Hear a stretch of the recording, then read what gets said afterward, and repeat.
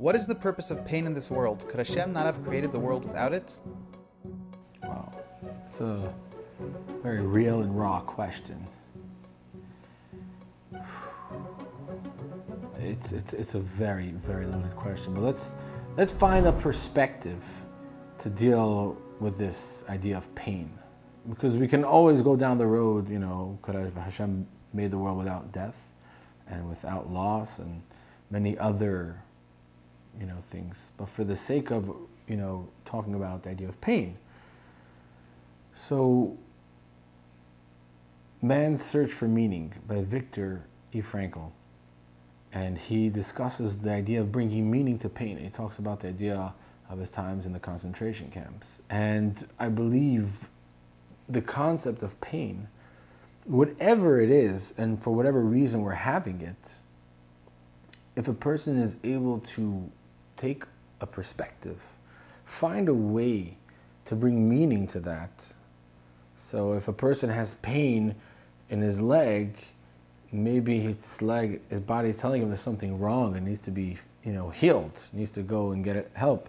If a person is feeling pain because he just had a friendship that was broken apart, then he knows that he's a person who can feel, that he loved someone and now he's feeling very sad.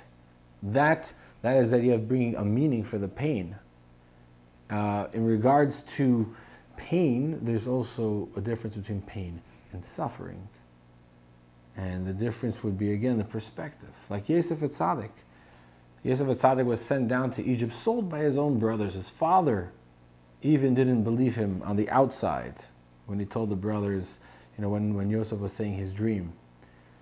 And at the end of the day, Yosef never ever looked at it as if his brothers were the ones who sold him, as if it was a horrible thing that happened to him. He always rolled with it that this is part of his journey.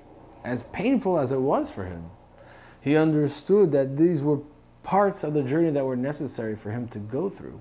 And when he brought meaning, when he brought the concept, I would say, of Hashgacha Pratis, right? Divine providence, that everything that's happening within your life is exact. And only you. Because if I'm going to start telling you why you're going through pain, it's very insensitive, and I wouldn't think or tell anyone to do that. But if you're able to look at your own life and find some sort of meaning for the pain, you may also uncover what Hashem wants you to learn from it. Coming, again, from this perspective, because there's so much to talk about and so many different perspectives, but bringing this perspective on the idea of pain, how to bring meaning and how to make it part of your life.